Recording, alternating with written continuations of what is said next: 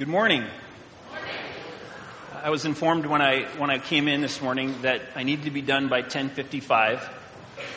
There's some soccer game going on at 11, I heard. And I always knew soccer was a heathen game. 11 o'clock on a Sunday morning. Come on. Not a good Christian game like basketball.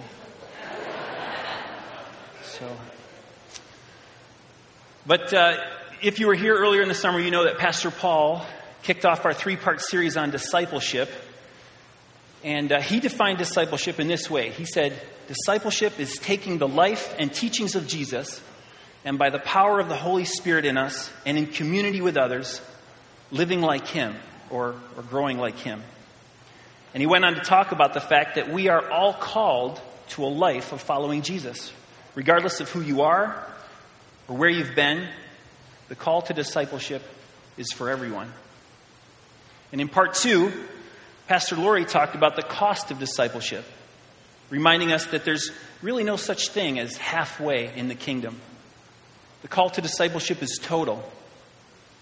If you're going to follow Jesus, it's all or nothing. She said, we must be willing to abandon all that we gained security from in our past and dedicate all that we have to living the life that Jesus calls us to. Things that distract us, things that hold us back, things that tempt us to take our eyes off Jesus need to be put behind us. And then we need to stop looking back at them. That was a mic drop moment. Right? This morning, our topic is community. And I want to preface my comments with this. Nothing said today is meant to devalue the critical nature of your personal commitment to God, your personal spiritual habits, or solitude. And nor is anything in this reflection meant to minimize the gifts of those of you who are introverts. Where are my introverts out there? Okay. Maybe not so introverted. But those things, your personal commitment and your devotional habits and the gifts that are given to us, are meant for a purpose that goes beyond ourselves. The Bible takes for granted the understanding of God's people as community. The big picture story of the Scriptures, that is God's plan for the salvation of the world, is undertaken only through His people corporately. And it's God's presence that we see working throughout the Old Testament as He molds the ancient Israelites into the people of God, who are then uniquely positioned to receive the Messiah. And throughout the New Testament, we see God, through the Holy Spirit, molding the church into His people, a community that will be the salt and light of the world. In Don Little's book on discipling, he says, according to Paul and Luke, discipleship is a corporate life in which everyone lives together in complete dependence on the Spirit. Such disciples trust profoundly in the love of their Heavenly Father revealed to them in Christ, and they in turn live lives of sacrificial love and service to their fellow believers and in their communities. All of this empowered by the Holy Spirit. Look around, you guys. We are in this together. I had been in full-time ministry with Youth for Christ for 12 years before I came to work at this church and consequently became a pastor. And there were many things that surprised me about pastoral ministry. But one of those pleasant surprises was what a privilege it is to serve communion. And especially by the mode of intinction, which is what we do here usually. How many of you have done that? How many of you have been a communion server? Raise your hand. Yeah, a lot of you, right? It's a powerful experience. I found it to be very powerful to stand at the front as people come to the communion table to serve the elements, right? This is the body of Christ broken for you. This is the blood of Christ shed for your sin. And people come in all different states. Some come with tears, maybe overcome with gratitude or wrestling with some struggle. And some with joy on their faces. And some approach timidly and accidentally get a tiny little piece of bread that you can't get into the cup, without dipping your fingers in. And every once in a while, a child will come and reach into the center of that bread and haul out the biggest chunk he can get around his little fist and dunk it, with a skabloosh into the cup. And that's the sound it makes, skabloosh. and kind of gleefully shove it into his mouth. And it's a beautiful picture.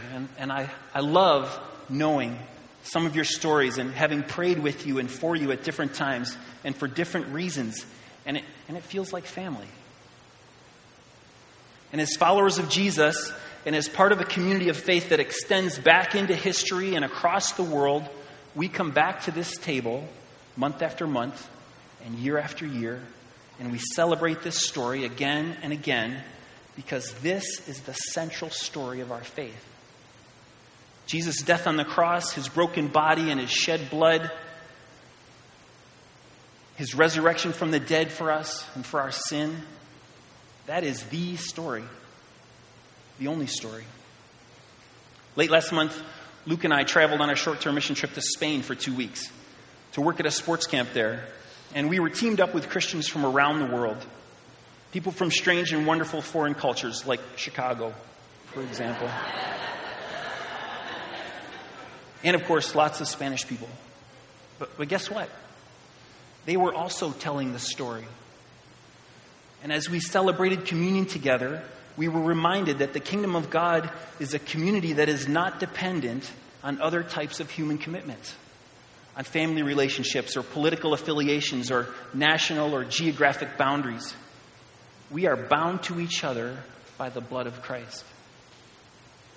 And on that day of Pentecost, just 2 short millennia ago, when the church still numbered only 120 people, Peter stood up and he told the story.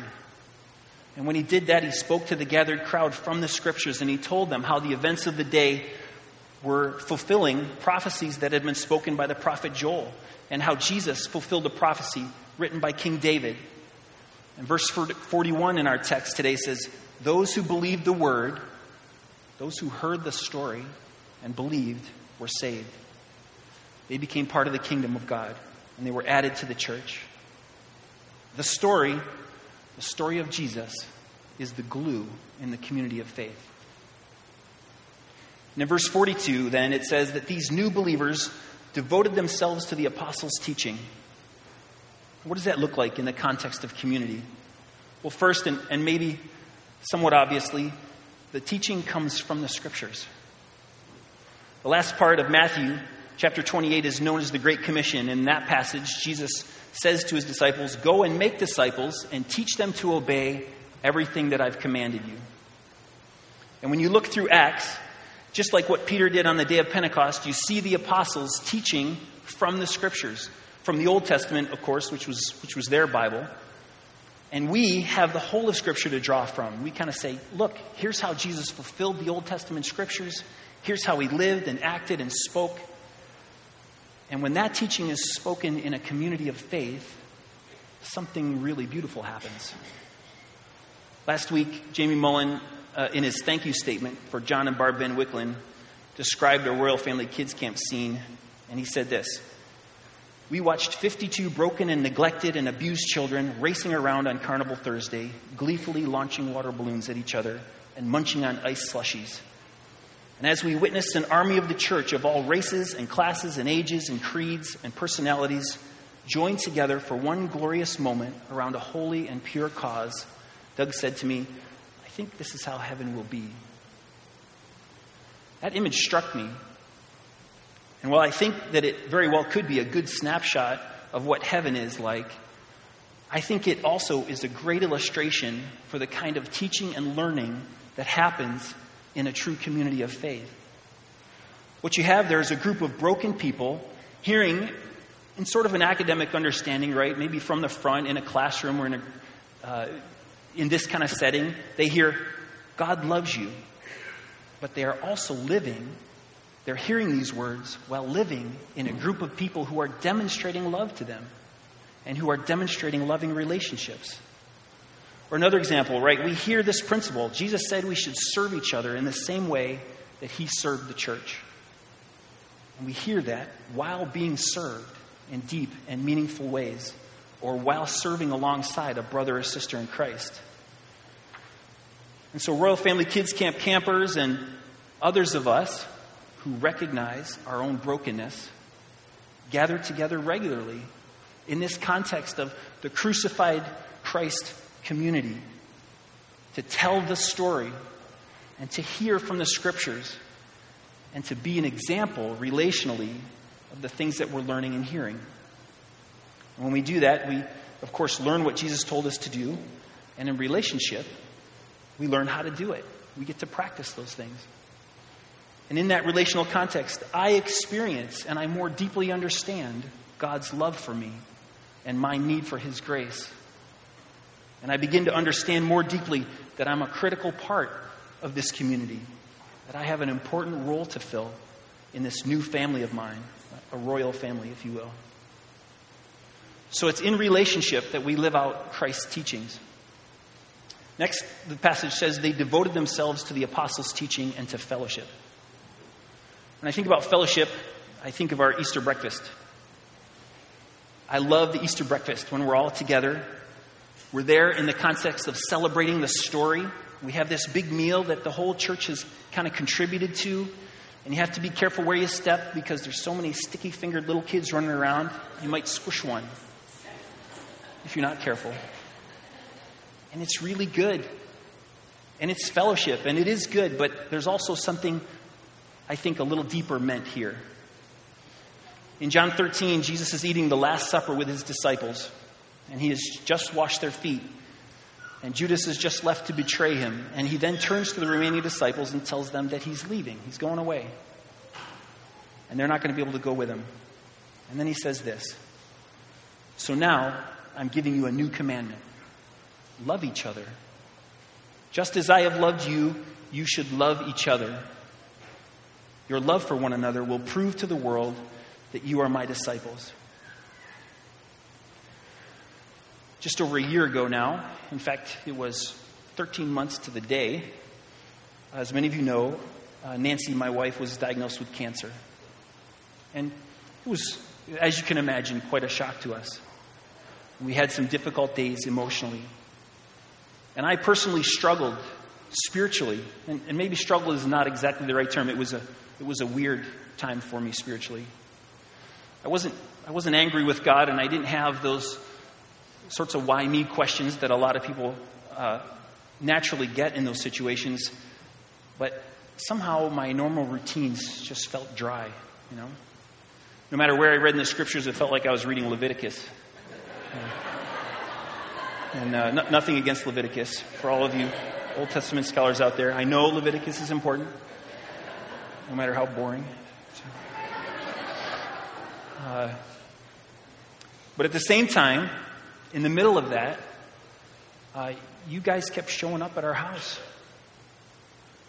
And sometimes you were just there to talk or not talk. And often you brought really delicious food with you, and groceries, and sometimes flowers, and financial help. And you cleaned our bathrooms, and you took our kids places, and you gave Nancy rides to treatment, and you prayed for us. And you continue to do that. And you brought hand-drawn encouraging scriptures and, essential oils, things like that. We were overwhelmed. We were blown away by that. And I don't have the words to say a big enough thank you, so thank you. Near the end of August or early September, I ran into a retired pastor friend of mine who was here on campus. And he, of course, asked how things were going.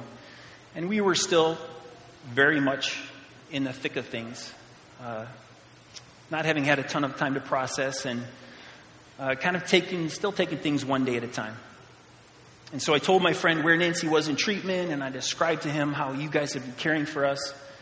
And as I ran out of steam and standing in the middle of the Houghton College gym with a sporting event going on, my friend looked at me and he said, "John, this is Jesus loving you through His church." I was stunned. I knew that intellectually, right? I guess I would have known that. But in that moment, I felt it. It was a moment of clarity for me. And despite my perceived spiritual drought, Christ was powerfully near to us through you. Jesus said, "Love one another." The Living Bible says it this way. It says, "Your strong love for each other will prove to the world that you are my disciples."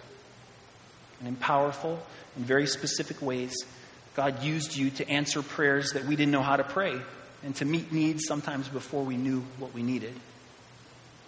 And I think this is the picture of fellowship that the early church in Acts demonstrates.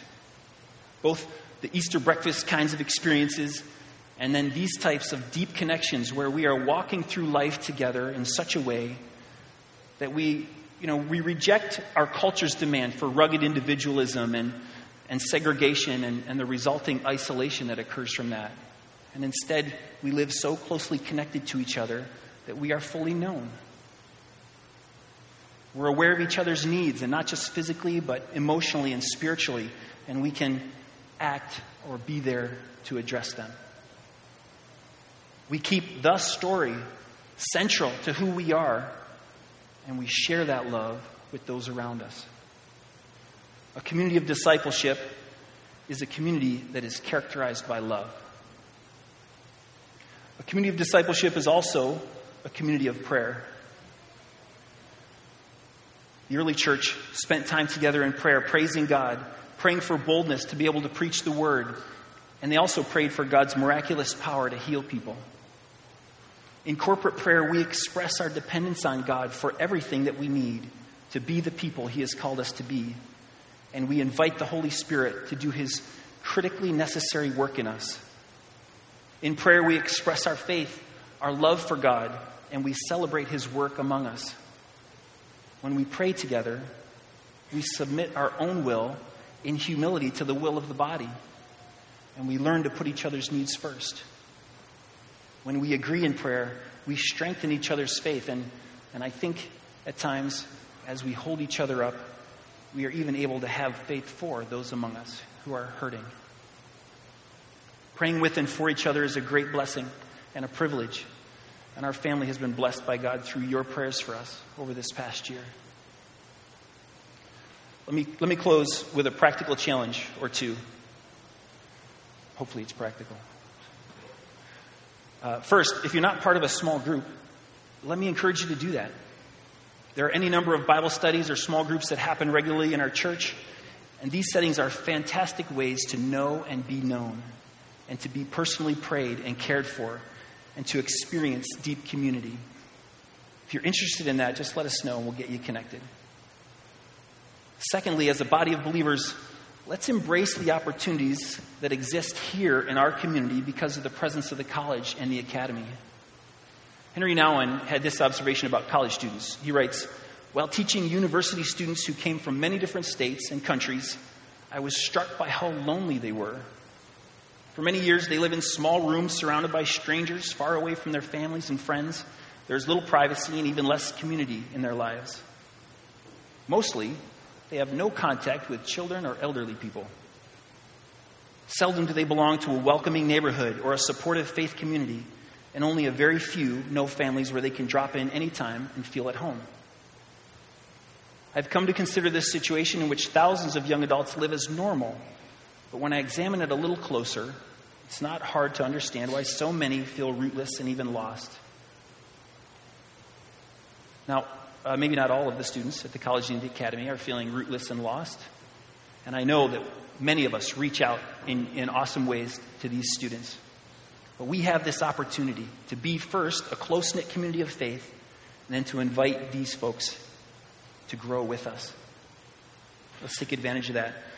Finally, as the youth pastor, let me tell you how critical this type of community is to the spiritual health of our children and youth. We are all enriched when our young people are brought into every facet of our lives together. And when they begin to understand themselves not as people who will at some future date be able to contribute, but instead see themselves as a critical part of who we are right now as a body. I'm so grateful for the many ways that we are currently embracing young people and children, and I encourage you to get to know a young person that you don't already know. Look around. They're here. They're everywhere. There's one right there. Stop one today and introduce yourself. Will you pray with me? Father, I pray that you would help us to be devoted to you and to each other. Lord, make us a community that loves to celebrate the story a community characterized by love and by prayer. We ask these things in the name of Jesus. Amen.